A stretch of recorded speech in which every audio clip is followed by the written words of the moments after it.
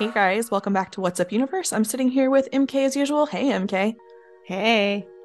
MK has COVID right now, so MK is having a real good time. And this is an exciting episode because this is the first time we have other podcasters on our episode, which is great because we've kind of been living in a bubble. So this is Demystify Sci. Demystify Sci is the educational project of two Columbia-trained scientists, Dr. Shilo DeLay and Dr. Anastasia Bendebury, that traded the lab bench for the pen and the camera. They view science as a living discipline and untangle nature's mysteries in service of a more resilient human future through films, print, and podcast. We're so glad you guys are with us. Can you tell us a little bit about how the two of you met to start? It's kind of funny, actually. We actually met at the interview for grad school, which is pretty funny. And it turned out we went to grad school in New York, but we happened to work across the street from each other at the time in San Francisco. And somebody pointed that out to us. And yeah, we just became friends. We started rock climbing together. We were both into that. And now here we it's are. 10 years later, and here we 10 are. years later, yeah. So are you guys partners? We are married. Okay, I couldn't tell based on everything I read. I was like, I don't know if these people are friends or if they're partners or if they're married or what they do. Mortal enemies. That'd be kind of a cool theme for a show. I wanted to start before I ask a little bit more about you guys. We started to discuss this before we hit record, but did you guys know who Grimes was at all? Yeah, definitely. I mean, Without even knowing it, we listened to some Grimes this morning, and I was like, oh, I know that song. I feel like I've looked at a lot of her visual stuff more than I've listened to the music. Because I've heard the music and it's, how do I put this? It's not quite the music that I would listen to chill out. Like, I'm so sensitive to music that I have to listen to stuff that's very chill because I'm not a chill person necessarily. And in order to motivate that for myself, I'm like, I need to listen like soft piano music, things that are very relaxing and calm. But I've always really liked her aesthetics. Yeah, she's not calm. Some of the production's pretty chill, though. I mean, there's always like a driving beat. But Yeah. Yeah. very pretty production stuff. Very etheric. I also knew her from, I mean, I don't think, she was never married to Elon Musk, but she had a baby with him, right? 2. I had no idea. That's going to be really interesting. I knew that much. Okay. So yeah, like that's about our perspective on it. well, I mean, that's more than most guests know. So you're ahead of the game, except for the guests that have actually worked with Grimes. So before we recorded, Anastasia mentioned that you would change the name of the podcast. MK, talk about why we changed the name of the podcast. Recently, we decided to change it based on tweets that she made saying she wasn't really 100% in music anymore and it's more like a side quest. So in honor of that and just basically people stalking her because of Elon and chasing down their children, we thought it was just best to change the name and have more guests on and expand it and open it up to more people that we can talk to, which was kind of naturally happening anyways. Why do you think that she has made music into a side quest? So a lot's happened in the last couple years. When she met Elon, she went from one type of person to becoming a very different type of person. Then they end up having kids together, and nobody really knows what's going on. We suspect they are still together, or they're swinging together, and will probably have more children. And I think that she became so overwhelmed emotionally with all the attention that Elon was getting, which then fell on her, that then she decided, I don't want to be in the spotlight anymore. So it wasn't just music she was talking about giving up in those tweets. It was really fame that she's like, I want no part of this. And that's ultimately why we decided, let's just change the name of the podcast. Plus, we had another guest on that had recommended it to us just because, hey, you're going to get more people on that are up your alley if you don't have Grimes in the name of the title, because nobody knows who Grimes is for the most part. But you guys I don't know did. if you can stuff fame back in the box after it's out. Yeah. I wonder. Yeah. It seems like it's a real deal with the devil you don't get out of. Yeah. I feel bad for people though. Yeah, just getting mobbed and. We had a friend who one time talked about getting something that he wanted and then being overwhelmed by it, as if he was pulling on the like power cord of a TV that was on a shelf above him, and it like crashed down on his head. It didn't actually happen. It was like this weird metaphor that he just like came up with in the moment. And I've always thought about that in terms of being out in the world and aiming for being known. Because at some point that gets away from you. Yeah, like if you work in media, there's no way around the fact that you're trying to reach a lot of people, right? It's like your whole job description, essentially. Like your growth is directly tied to how many people listen to your podcast and stuff like that. So So you want to be known. You want to be known, but you want to be able to walk down the street too. Yeah, and MK and I have definitely had that conversation too, because we always talk about how much we want to disclose about our personal lives and about our careers versus keeping that in the box. But like you guys said, I think the narrative gets away from you, and that's what happened to Grimes. Is her narrative was one way, and then she got with Elon and it became a totally different capitalist type narrative, and then she couldn't escape it, and so it became too much for her. We decided to respect that. Did her art change at that time too? Like, I just think it's not being shared. I think she probably has amazing stuff going on. She's just not sharing it with us. She's not as open. She's more closed off. She's trying to have a boundary now. But like you said, once you open that Pandora's box, you can't put it back in. So I think she's just tried to have a normal life. And it's probably prompted by the children too. She has very, very small children. So yeah, I think it's hard for like normal people like us to imagine not being able to, take a walk in your neighborhood or go to the pool or go to the beach, just do the things that normal people do. It must be really punishing after. It's probably fun for like a week, and then it's like, oh no.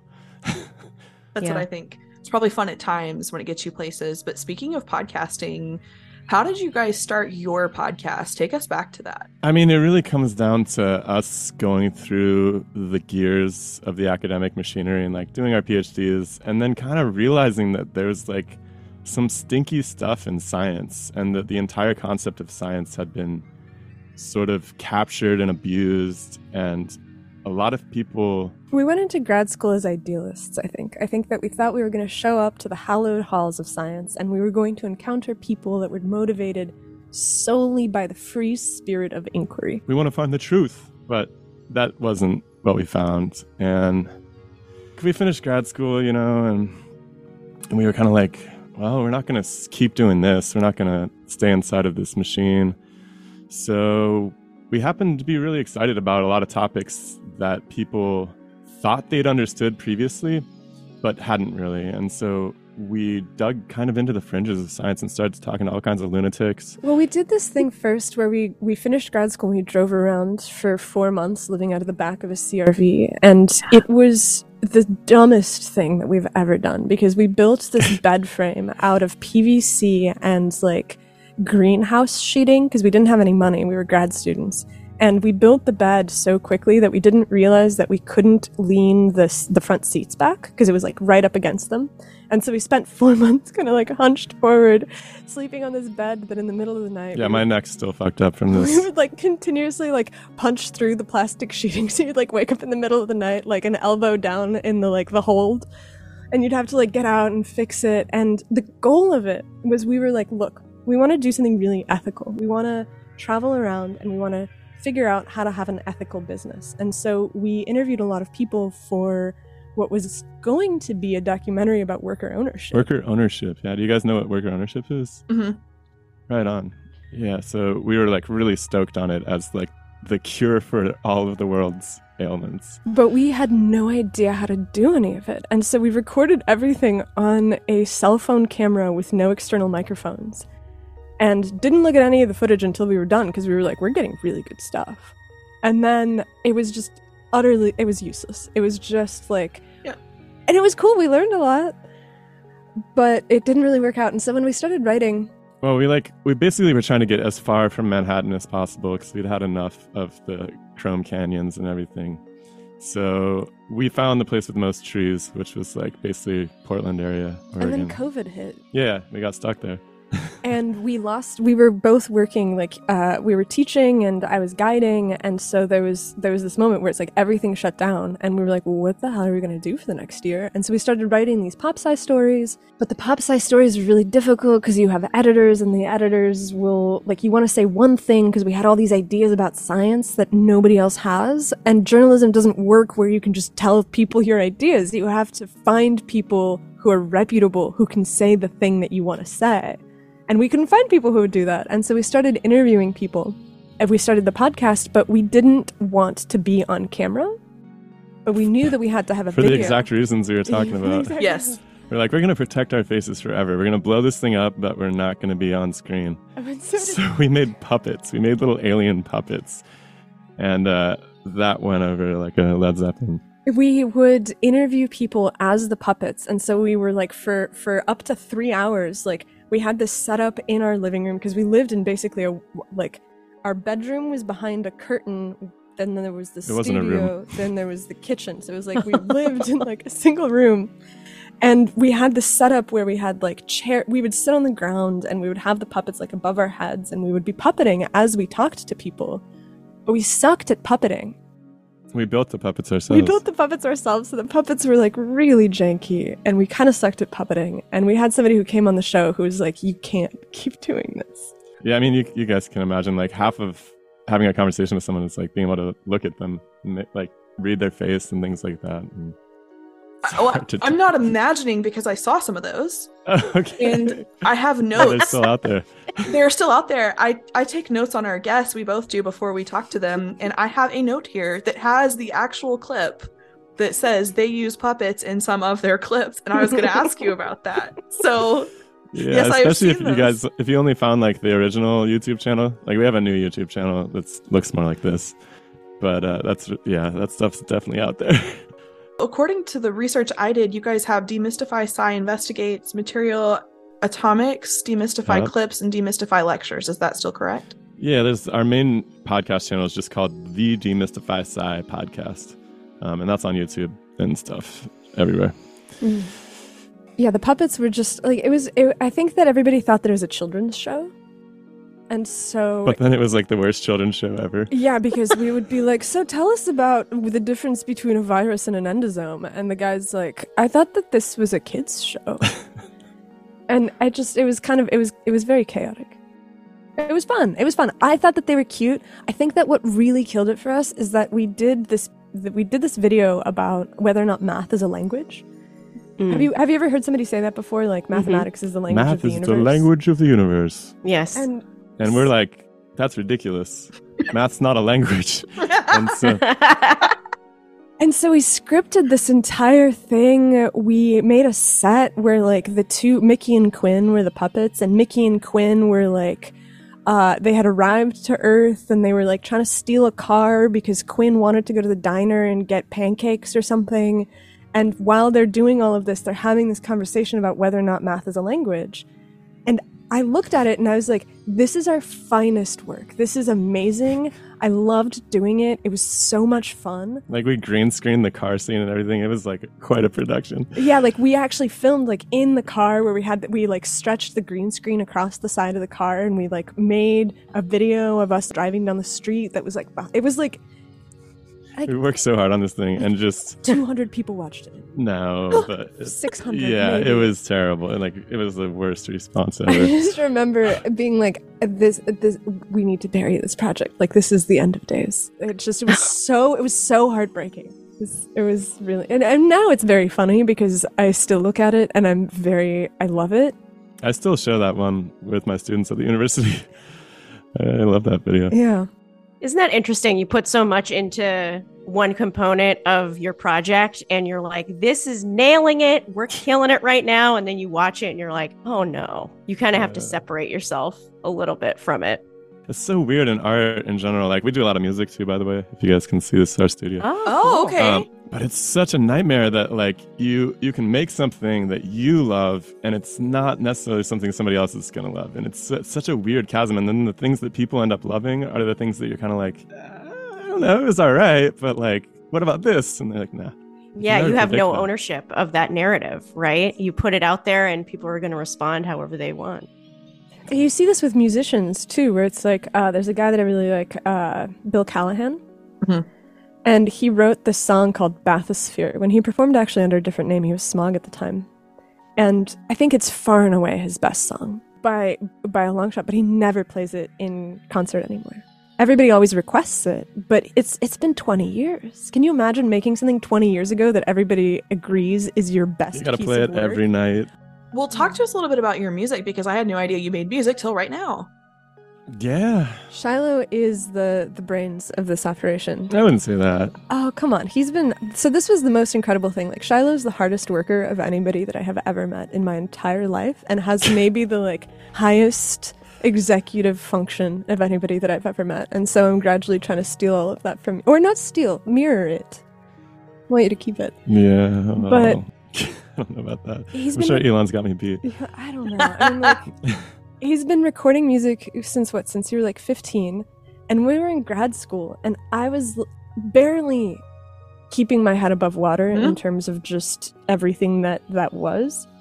And Shilo is like coming home every day after work, and he's going into a studio, and he was producing like a song a month where he played all of the instruments. He played like the bass, the guitar, the keyboard. He got this insane like 12-stringed resonant instrument from India called the Dilruba that you bow that he figured out how to play. That's a beautiful instrument. Yeah. It is a beautiful instrument. And he writes these like incredibly beautiful and meaningful songs, and I've like watched this for the last 10 years in absolute awe. Well, Nasi writes songs too, as it turns out. So yeah, we got like a cool little project going right now where everything's based, like the heart of it is a sampler, which it basically does a lot of MIDI code for like beats and stuff. And then we can like bring in different pieces of the beats that way, but it's also clocked to 2 loopers. So each of us has a looper. So Nastia is playing bass, but she's looping that and also doing like keys, which you can kind of see over here. And then I'm like just looping guitar and then playing saxophone and some other stuff too. So it's like it's a whole new universe for us because I always played in bands growing up, and I tried to do it professionally for a while, but the lifestyle's kind of a nightmare. So yeah, music, love it. Can't live without it. Circling back to the podcast, how do you guys prepare for an upcoming episode? Shilo usually does a couple push-ups right before we go on camera. I mean, I think it's kind of better not to sometimes. And I mean, we kind of have different opinions about this. Nasti prepares really heavily. She reads people's papers. She watches their podcasts. I feel really bad if somebody comes on and I don't know anything about them. But at the same point, it's like... I like if people come on our podcast and they're like, I haven't had a chance to look into your stuff. I'm like, cool. That's great. You know, doesn't matter at all because we're just here to talk about ideas or whatever. So, and honestly, I think it's like if they underestimate us, you know, because sometimes it's like this, some of the worst kinds of scientists will come on and sort of treat you like children. So I'm like, cool. If you want to like not know anything about us and just look like an ass, it's your fault. So, but yeah, we have different takes on that. I mean, I don't know. I go back and forth. Sometimes I like to be able to read people's stuff because people will send us their books, right? And if somebody's gone to the effort of sending me their book, I want to be able to at least understand the ideas inside of it so that we can start without you having to explain your idea.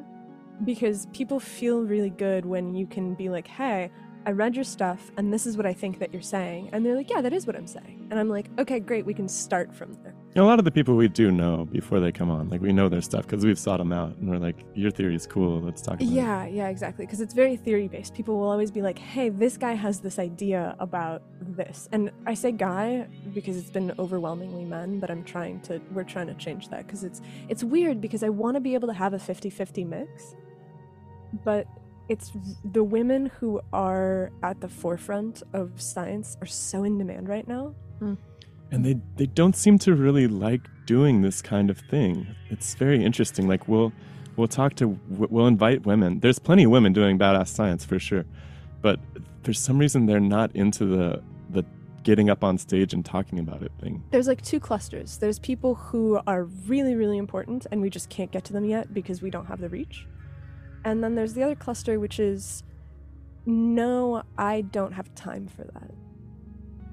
Which I respect, but then there's almost a couple times there's been this flavor of, well, I don't have time for this in protest that I don't have that as a woman I do a lot more of the domestic work, and so I can't do podcasts. And I'm like, well, you should come on the podcast and talk about that because your protest will be more effective if you do it out loud in front of people. But it probably comes down to the fact their partner is shafting them or something and they don't want to. Yeah, it's kind of tragic. I think that happens a lot in this modern world. It's so interesting that you say that because one of the female scientists that we had on, Heather Hoff from Mothers for Nuclear, came on, and one of the first questions I asked her was about her kid, was about like, oh, you have a child, like, where's your child at right now? I've never asked a male participant that at all. Yeah, for some reason, to me, I knew she was a single mom. I did know that. But for some reason, that was one of my questions for her was, how involved is your kid? I've never asked a male guest that. Mm-hmm. It was really interesting. Yeah. I mean, it's like the world that we're all growing up through is so much different than the one that's existed for millions of years. And I think it's too much change too fast, and people haven't really figured out how to rearrange the roles that the mother and father are playing in that. I mean, she was a single mom. That's a whole different... I mean, but that's probably part of it too. Yeah. I don't think there was much single momage for most of human history. I don't know. Men would probably go off and die in wars and stuff like that. Probably get replaced. I don't know. But you would also live in a community, a multi-generational household. And so, like, because I think about this all the time, right? So that's probably the biggest part. What does it look like for someone that doesn't have a lot of money but has a project to have a child? Mm-hmm. Like, how do you do that? Someone has to raise the child. And if you don't have a lot of money, you can't hire help. And so I think that it is a really pressing concern, because we live in a time where women more than ever are entitled to a public role in a way that they never have before, right? And so there's glory in raising your kids. There's glory in keeping a house, in doing all of that work. My mom is a stay-at-home mom, and she was the best mom. Like, we were always fed really well. She had tons of time for us. We're still fed really well. We're still fed really well. Like, we go to visit, and she like sends me home with just this like 40-pound sack of homemade stuff. And so I understand the value of that, because it's to have something like that in your life is invaluable. But at the same point, she has this central tragedy where she's like, after we immigrated from the Soviet Union, she never got another job. She was always a homemaker. And so she lives with this you know, there's a grit of sadness over it, where she knows that the role that she's played is not in the world the way that she would have liked it to be. And so, yeah, I just... Humans got to figure this out. It's like, it's whole new circumstances. Yeah, because especially, like, even if people are working together and they have a business and then they have a kid together, you still have the question of, you know, for the first year, the baby physically needs the body of the mom. This is, like, very personal, by the way. We're, like, literally, like, can we have kids? Like, how in the hell would that work? Yeah. Like, yes, like, you know, like, yesterday we spent 6 hours, like, we spent almost 4 hours in a podcast. And then we had a meeting with somebody immediately afterwards for another hour. And it was like, where would is the baby like just over like here? Like, what are we, how would this even happen? Yeah. So you're like breastfeeding on camera? Like, what are you doing? It's so interesting that you guys bring this up, because MK and I talk about this all the time. So I do not have children yet. MK has 2 boys. MK, what do you think about this? It's true, but I have a very unique experience where my husband has always been the homemaker. I've always been the one that works. And then I started doing this podcast too. But even despite that, I do feel pressures as a woman to be more involved in certain things. And it's by no means influenced by my husband. He's wonderful. He does everything to the best of his ability. It's really outside influences like family saying, well, why isn't MK doing this? Or, you know, it's always a family or a friend that looks at it like it's a bizarre, weird situation, because, you know, I don't really know many people that are in this situation either, which is also interesting. You think there'd be more of us. Was there like some period? I mean, there must have been a period at the beginning after each one of your kids was born where you can't replace the mother, right? Did you have to take some 6 months, or how long did it take you before you were like back to your working role? I took 4 weeks off with my first, and then 6 with the second. That's it? Yeah. Wow. I know. I was in a unique situation again with the first, because I worked right below, like I lived upstairs from where I worked. It was a very unique, like it was a bit, my boss had owned the building, so I could live upstairs and just come upstairs and breastfeed, and I breastfed him for 2 years.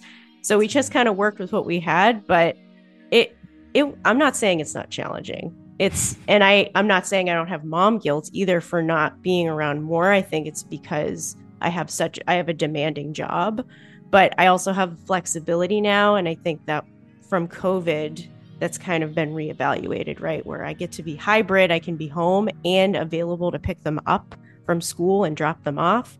So I found a way to balance it, sort of, but that's really encouraging, actually. Yeah. What do you do for work? I work for a casino. I'm an analyst. Oh wow, that's cool. Yes. Interesting stuff. Very corporate. So like an analyst in terms of like making sure that people aren't counting cards? Yeah. That and like anti-money laundering, compliance, just overall. Yeah. Risk management is my background. Like Ozarks style stuff. Yeah, exactly. Exactly. People always bring up that show. It was one of the better ones that we watched recently. Yeah. So for the two of you then, I heard Shilo mention that you're teaching. Are both of you teaching? What are you doing right now between podcasting and making your money with your day jobs? Yeah, so I'm teaching at Southern Oregon University, and we've taught at a few different universities together. Right now I'm teaching like very basic intro astrophysics. I did a intro astronomy last semester. And we've taught all kinds of crazy stuff, though. Immunology of COVID, anatomy and physiology. Yeah, we had the chance to teach immunology of COVID while it was all going down, which was really interesting because we got to read all the literature, and it was interesting seeing like the science on one hand and then what was being messaged on the other was really shocking. So. But yeah, we stay busy. Nastia is also a mountain guide, so she takes people, It's been weird because when we were living in Portland, there's a super active guiding scene there, and we moved about a year ago, and we moved to an area in Southern Oregon that's much less trafficked, and so there's less of a scene here, where there's almost you can do like river rafting trips, but the same sort of backpacking circuit where I would take people on the PCT. We would climb Mount Adams, we would climb Mount St. Helens, we would do all of these. We would do a lot of stuff in the Portland area. And there isn't the same sort of infrastructure here. And so I've been spending the last year or so doing a lot of freelance writing and slowly trying to see if I can because I don't want to run a guiding company. And the option in front of me is either convince a guiding company that wants to move into this area that they should move into this area because there's demand and there's guides, or dedicate your life to it. Dedicate my life to making my own company, and I don't have that. I don't have the drive to it. I mean, we should also mention that like our main full-time job this year is going to be writing a book. So we got funding to do that. So it's that's our full-time job now. I mean, we have a lot of other commitments. It's kind of a dream come true because my entire life I've always wanted to be a paid writer, and writing for news outlets, like I mentioned earlier, it's a very discreet style. You're reporting, right? Like maybe if you're one of the few people that can get paid for being an opinion columnist, you can just say things. But the ability to write a book or the opportunity to write a book means that you can say the things that you want to say and you have space to do it in. And so it's kind of a dream come true. It's going to be a really good year. What's the book on? We have to know. Okay. Well, like I kind of mentioned earlier, we have trolled the fringes of science. We have been swimming with the lunatics. And so the subtext for the book is something like notes from the scientific underground.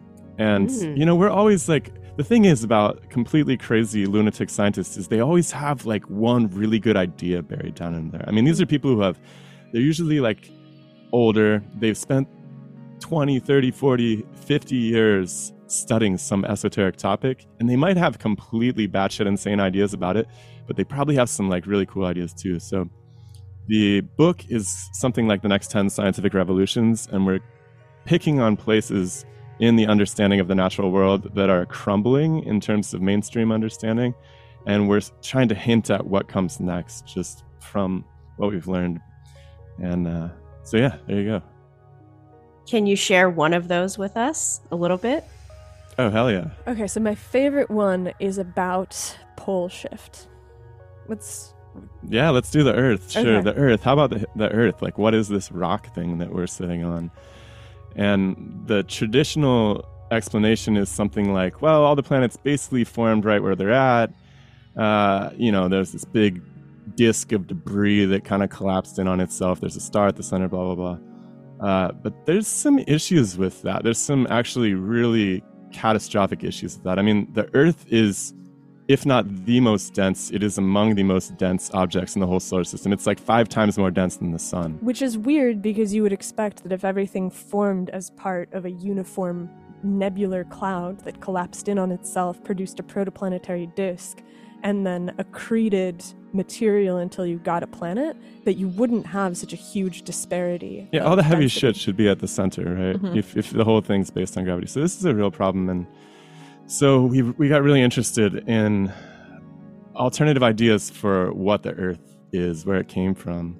And what's pretty cool is that recently the mainstream astronomers have been starting to think about how planets evolve a little bit differently. Actually, that idea of evolution being introduced into planetary sciences is kind of a huge paradigm leg up, right? Because we've traditionally thought about evolution as like animals, right? Mm-hmm. How did we get from ape-like things to hairless ape-like things or whatever? And so people are starting to think about that in terms of planets too, because what's really crazy is that if you look at something like Jupiter, it's basically a star. It's just not big enough. It's made out of all the same stuff. It has the same kind of layered structure. And actually we have like some pseudo stars that are basically Jupiters. We call them brown dwarfs. They're like a little more massive, but about the same radius. But there's not a clear dividing line. Like, there's no place where people will have definitions of, like, a star fuses, but a brown dwarf doesn't. Well, brown dwarfs fuse little small stuff, right? And so, like, and then Jupiter, if it was a little bit bigger, probably could also fuse stuff. And so if it was larger in its formation, it would be a brown dwarf. If a brown dwarf is larger, it would be a sun. And, like, what's really crazy is the astronomers, for the first time in the last 10, 20 years, have started to see other solar systems forming. And what's crazy is they don't see the Jupiter-like stars, the gassy ones. They don't see them near the regions where we have them in our own solar system. They often find them very close to the star, and they're getting their atmospheres cooked away, right? They're shrinking down. The same thing's happening to like the water worlds, like the Neptunes. In our own solar system, we have a big blue ball that's very much full of all these ices, right? Water and ammonia, and those things are getting shrunk down too. And what's interesting is they have a core which looks a lot like the Earth in terms of composition. Like, they're rocky planets that have a really big gaseous atmosphere. And so if you don't have to form your big gassy giants on the far outskirts of the solar system where it's cold, they can appear close to the sun and they can lose their atmospheres, then that's a different path to creating an Earth which has all of this metal in it than the sort of the accretion disk model. And the reason that's significant is we probably should have started with this. Like, if you've ever... We can integrate the accretion model. I mean, yeah. But like, the reason that this is interesting, and we should have started with this, is that if you look at the continents of the Earth and you were to shrink the Earth down like this, they fit together. And like perfectly, like puzzle pieces. Like with some like little bits and bobs that you have to kind of like deal with, but they fit together really well, like puzzle pieces. And there's an alternative theory to continental drift, which is that the planets didn't. So if you go back to Pangea, you didn't just have a supercontinent. Hold on. Okay. Hold on. Look, we all have this idea that there's this concept called plate tectonics. I'm sure you guys have heard about it. Right? So like, if you follow that back to when that idea came about, there was actually 2 competing models at the time. One was that continental drift is what creates all of the shapes that we see on the planet. And in other words, there was a big supercontinent at some point, or it's maybe happened many times. It pulled apart and we get what we have today. Maybe it'll go back together and this happens. The other idea was just that the Earth used to be in radius. It used to be smaller. And because the continents fit together on that smaller Earth much better than they do on a larger Earth. And this means that the Earth had to change size.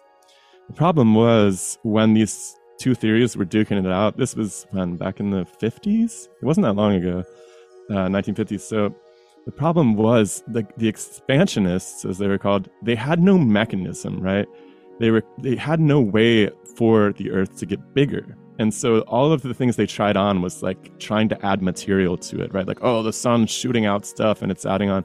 But this just wasn't tenable. The mathematics didn't add up. You couldn't really make this happen. And so it kind of died, and people were left with this continental drift concept that, because obviously the plates are moving, nobody's questioning that. So, and it's an inconvenient thing to consider. Like, the idea that the planet could get bigger if you don't have a mechanism, that's the gold standard of science. If you're like, well, there's spooky, like, people are like, space is expanding inside of the planet and that's why it's bigger. And you're like, that doesn't sound right. But if you take this new thing that right, so if we go back to the planets. So the planets, if they're formed as rocky objects with really thick atmospheres, the atmosphere can act as this girdle that keeps the planet small. Yeah, like all materials are elastic to some degree. Mm-hmm. That means like they're going to decompress and expand if that pressure is taken off the outside. So if you can imagine that the Earth is in fact quite old, right? I guess it doesn't have to be that old, but like if you can imagine that it had this whole previous lifetime with a big, thick, heavy atmosphere that clamped it down, then as that atmosphere disappeared for whatever reason, and all these different processes could play into that, then the thing kind of just relaxed. And as it expanded, the cool brittle outside of it cracked. And those are what we think of as the continental plates, whereas and this allowed the oceans to open up and so forth. And what's interesting is that scientists are now finding that there's actually something like anywhere between 1 and 5 or 6 times the ocean's worth of water, which is underneath and down in the mantle below the crust, right? It's bound up in these minerals, but it is water. It's not fluid water like we would think of, but it's pressurized into position and all this water is locked in. So there is a conceivable mechanism all of a sudden for this to have happened.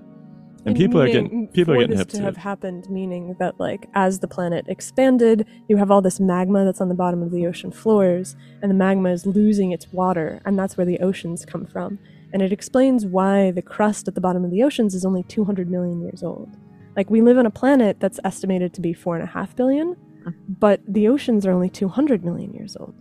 And so there's this weird thing that, the answer is continental drift has eaten up the floors of the ocean because they act as this conveyor belt. But there's all these problems with finding the mechanism for that. And so it always comes down to mechanism. If you have a scientific theory and your mechanism isn't panning out, you have to start thinking about alternative theories. Scientists, when I was growing up, they said the oceans came from us getting smashed with comets. And if you just think about that for a few seconds, like when I was a kid and I heard that, I was like, I don't know about that. That's a lot of water.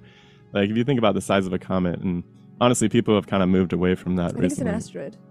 No, they thought they came from comets. But isn't a comet defined by the fact that it doesn't hit the Earth? So comets you're thinking of meteoroids versus asteroids. So comets differ from meteors. Because it's the structure of the object. So comets are icy, meteors are rocky. Yeah. Or not meteors, sorry, asteroids are rocky. It's stupid stuff. Yeah, don't worry about it. There's a lot of different types of objects crashing into us. That was a very long answer, which I hoped would be delivered in a more succinct way. I'm very sorry. No need to apologize, because I'm sitting here thinking to myself, I would pay very good money to watch these two teach a course together, which I guess is why you have a podcast, right? And the last time I took a science class would have been a geology class in undergrad. I didn't take anything science related in grad school. And it was taught by somebody who just came in and like smacked a packet down on our desk and was like, all right, how about it? And like, I learned about geology. So that kind of dispelled my interest in science. So did the two of you just sit around and common experience? Yeah. Did the two of you just sit around and like pontificate with one another? This is fascinating. Yeah, this is our life, pretty much. This is what we do. We work on a lot of different things. So like we're interested in all sorts of. This is happening all over science. Is like what I want to like really underscore is these fundamental ideas are shifting under our feet, and there's so many of them, like down to. Like any place you look, and we're like really interested in the atom, and we're really interested in the planets, and we're really interested in the nuances of society and how biology plays out at the human scale. And so, yeah, we basically just nerd out 100% of the time. And it's really hard to find people in person who are interested in talking about the same stuff. And that's something that we've really, really lucked out, because we have these same interests. And it might be something to do because we met during grad school. But I said this recently, like before I met Shilo, I felt so weird in the world. I was like, I was the kid who was at parties in college and was like, so have you thought about the Armenian genocide recently? Oh, God. Which it didn't play well.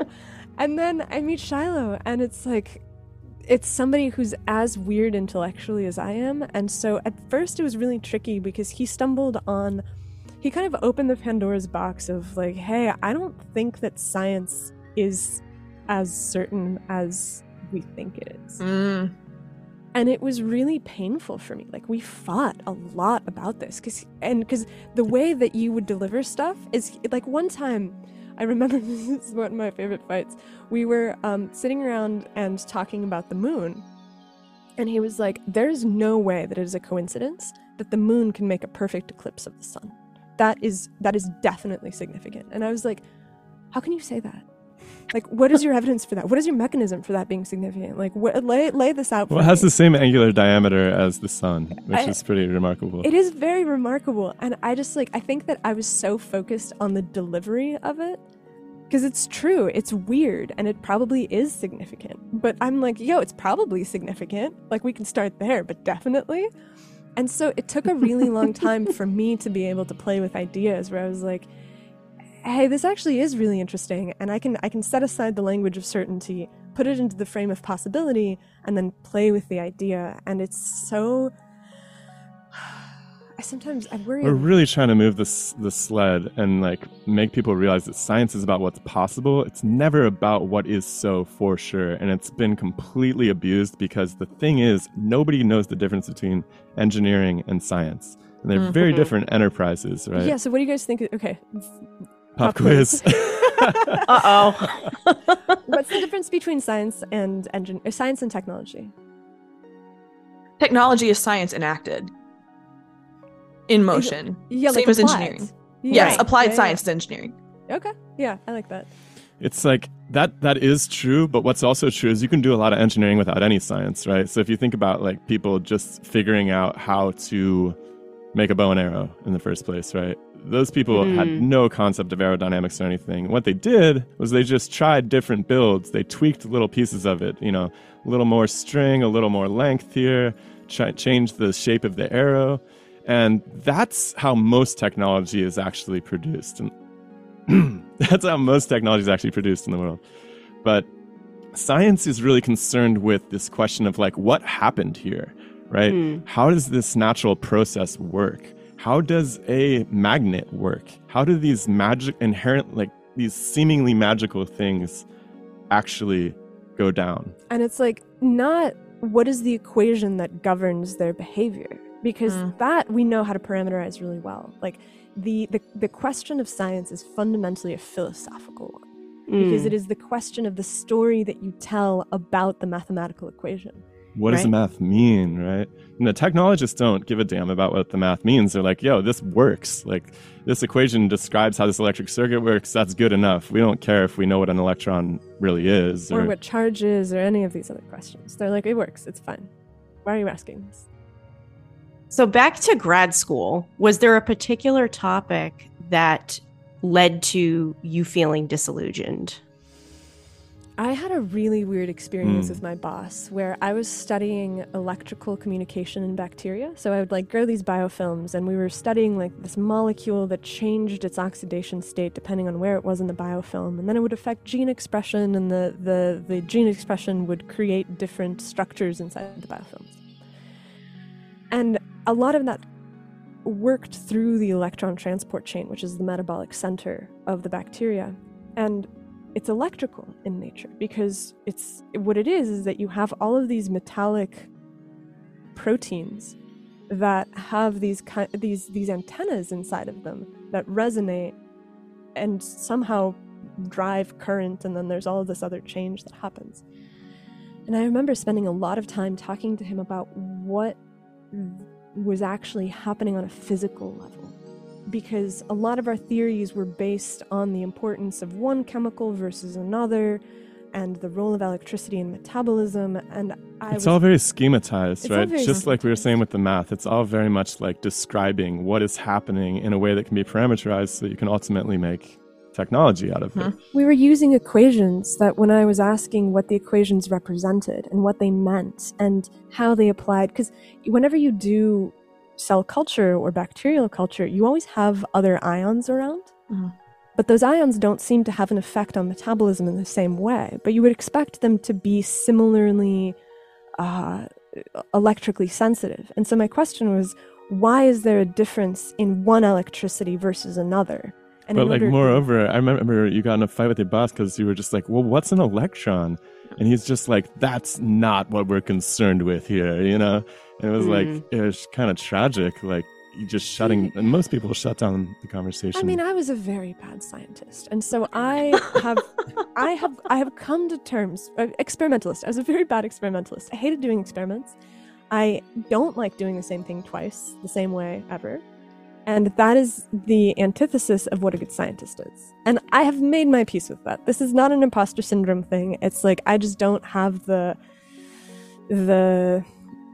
detail-oriented drive towards it. I'm a theories person, but I was doing molecular biology. And so like, I have come to forgive him for all of the arguments that we had, and I recognize that I was a very, very, very difficult student. But it's like terribly frustrating to get to something in science and be told like it doesn't matter. And you're like, whoa, that's like the thing I'm curious about. Yeah. And especially so these fundamental concepts like charge, you know, they're totally abandoned. There's no place in the university that studies these kind of questions. It's not interesting. The philosophers tell you it's physics. The physicists tell you it's philosophy. Mm-hmm. There's literally it's a homeless inquiry, right? So yeah. So we're like, wow, nobody's doing this. Like, let's do it. Yeah. And I think for you two, it's such a great example of the two of you embodying what it's like to continue asking why questions beyond just when you're 5, right? That it's so important to continue asking what's the reasoning behind this, not just accepting the information that you're given. And that seems like very much the two of you. And that's how science should be. You know, it should be understandable to a child, honestly. We should really be making up stories that can be understood, that don't terminate in you have to do a bunch of math to get this. So yeah, that's our war. When I first reached out to you guys, I was happy to have you guys talk about whatever. This is far more fascinating than I thought anything would be that we were going to talk about. But one of the things that we wanted to hit on today for our listeners was climate change. No big deal, not a small topic for conversation. Can you guys talk a little bit about specifically where we're headed with climate change, what our listeners can do to mitigate it, et cetera, et cetera? We could play good cop, bad cop here. That'd be good. Okay. I mean, actually, I don't think we can because we agree too much. I mean, here's the thing. I think that these kind of conversations need to be reoriented a little bit, because at the heart of it, what do we care about? We care about having a beautiful world that's harmonious, where we have nature and we're living with nature, and we're not poisoning our wells, and we're not poisoning our air, and we're not poisoning our food, right? This is really what we're all really, everyone can agree on that from every angle of the climate change discussion. We're not happy with poisoning ourselves. We're burning stuff for fuel because it just seems so Stone Age. Like, I think about the idea that in order to get power, you burn stuff, and that it feels anachronistic in how old-fashioned it seems. And it seems like a little bit of a crime to just fixate on a single molecule out of thousands of toxic molecules, you know? I understand that there's an argument. I understand that CO2 is a very interesting molecule in this story, but there's so many molecules that are immediately affecting us, you know, and these microplastics, the stuff that comes off your tires, the petroleum products, the combustion products. There's no fish in the ocean anymore. Even the fashion industry, like the waste from the fashion industry, like, right? These are things that have massive impacts. And so if and so if the question is, what can the audience do about climate change? What I would say is learn to talk about it in a way that builds coalitions rather than vilifies others. Because what happens is that you create CO2 as the rallying point for an environmental movement because of a couple of things. It is an easily measurable metric. You can have detectors that just look at levels in the atmosphere, so you can quantify it. Then you can create technologies that mitigate it without requiring you to shift too much else about the material basis of your civilization. You're still using the same resources, you're still generating all your waste, you're still throwing things away without putting them back and recycling them into a circular economy. You're not changing anything fundamental because you've given these companies the right to buy what amounts to a Catholic indulgence. You can sin, but you can buy forgiveness. And everybody feels good about it because they buy things that they offset their carbon. They do the right thing, and I'm doing the right thing by buying this. But what's really happening is that the carbon offset marketplace is kind of scammy. People are misusing it. There's a lot of ways. Those same companies can just be like dumping absolute toxic waste into your products, and they can still have a green badge if it's really this industrially convenient fixation on carbon dioxide. I'm not saying carbon dioxide is not important in the climate, of course it is, but the obsession with it at the exclusion of everything else is really scary to me. It's scary specifically because it drives polarization. Like as soon as you plant a flag that is based on trusting the science, you then open the door for people to be like, well, hey, science is really politicized. Consensus is a fashionable thing as much as it is a real data-driven thing.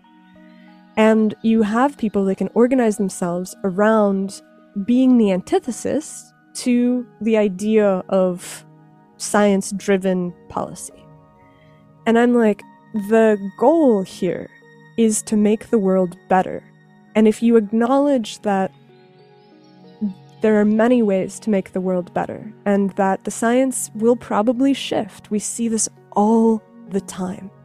When somebody starts to question climate science, and people start to react to them like they're idiots for questioning it, we have spent so much time talking to people who have alternative theories, and they're not idiots. They have really good points.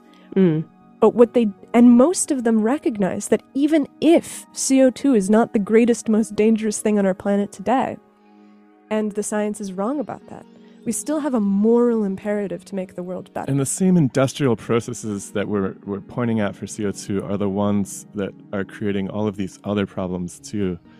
And so, like, at its heart, every single person on Earth can get behind the idea that poisoning their own drinking water is a terrible idea, or poisoning their food, poisoning their backyard. This is what we should all be fixated on. Like, they did these crazy studies in the Netherlands, and they looked at the chemical buildup inside of dog testes. And so they had this reproductive tissue, and they found that it was filled with PFAS, it was filled with plastics, it's filled with all these endocrine, but it's everywhere, and right? Human fertility is like down through in the gutter right now. I mean, this is no joke. We were actually just like watching some old movies of people, I think from like the 70s, or not, from the 80s, I guess, and we were just like, man, they have really nice skin. Like, why does everybody have such terrible skin now all of a sudden?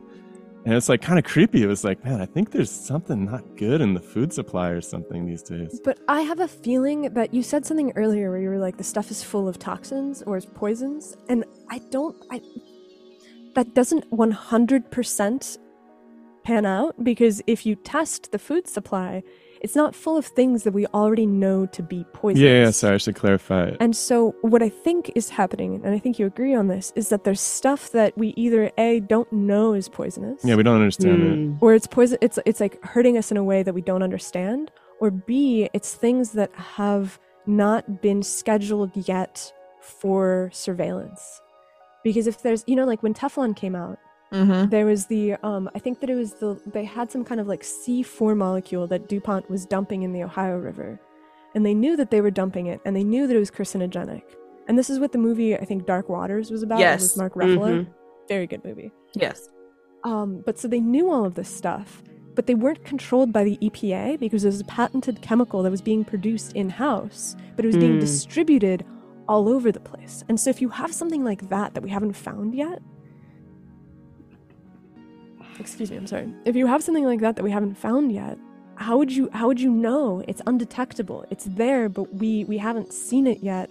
And the only thing that we can see is the side effects. And as people focus on climate change, or not climate change, as they focus on CO2 as the sole determinant, we're in a position where people are fighting over whether or not it's CO2, as opposed to ringing the bell and being like, whatever, we have to figure it out because it can't just be this. Like, yeah, things are getting hotter and things will change, and we need to be ready for that, and we need to create more resilient systems. But I think that the best, most resilient system is a healthy biosphere.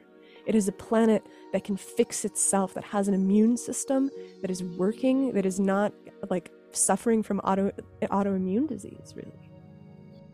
This is ridiculously refreshing. I know. Like, I was just thinking to myself, I'm like, I could talk to you guys all day because you offer such a great argument that combines both of the polarized opinions that we're used to. And I'm like, okay, you automatically hashtag extreme centrism. I'm about to go through all of your podcasts and like download them after this. Check it out. We can all get behind it. I think that's what's really important in the world right now, is that we focus on all the interests that we have in common, because a lot of the systems that are in place are screwing everybody. Yes. And it's important to fixate on that, because those same systems control a lot of the information flow, and they're not going to have us realize that otherwise, unless we really stand up and take account of what's actually happening here, which is not necessarily what's being fixated on. And more than anything, I think it's about building a coalition, because you cannot move forward if your entire identity is against something. As we wrap up, obviously MK and I will now be downloading all of your episodes. How can people best get in touch with you from our audience? The Demystify Sci podcast. If you just Google Demystify Sci or the Demystify Sci podcast, you find us. Yeah, we have social. We're We easy to get have to. like Instagram and Twitter, and it's all under Demystify Sci. We don't have really a use the website. Instagram. We don't. I mean, but all Maybe that we stuff will. it gets funneled to Facebook. We have a big Facebook group called Demystify Sci. So basically, just put Demystify Sci into any search bar anywhere, and you will find us. Our email address is media@demystifyingscience.com. No, which is you really can get silly. at us, DemystifySci at Gmail. DemystifySci at Gmail. Yeah, there you go. Demystify Sci everywhere. Thank you guys so much for joining us. We will be you. knocking down your door to have you guys on again. We appreciate you so much. And guys, stay tuned for more content from What's Up Universe.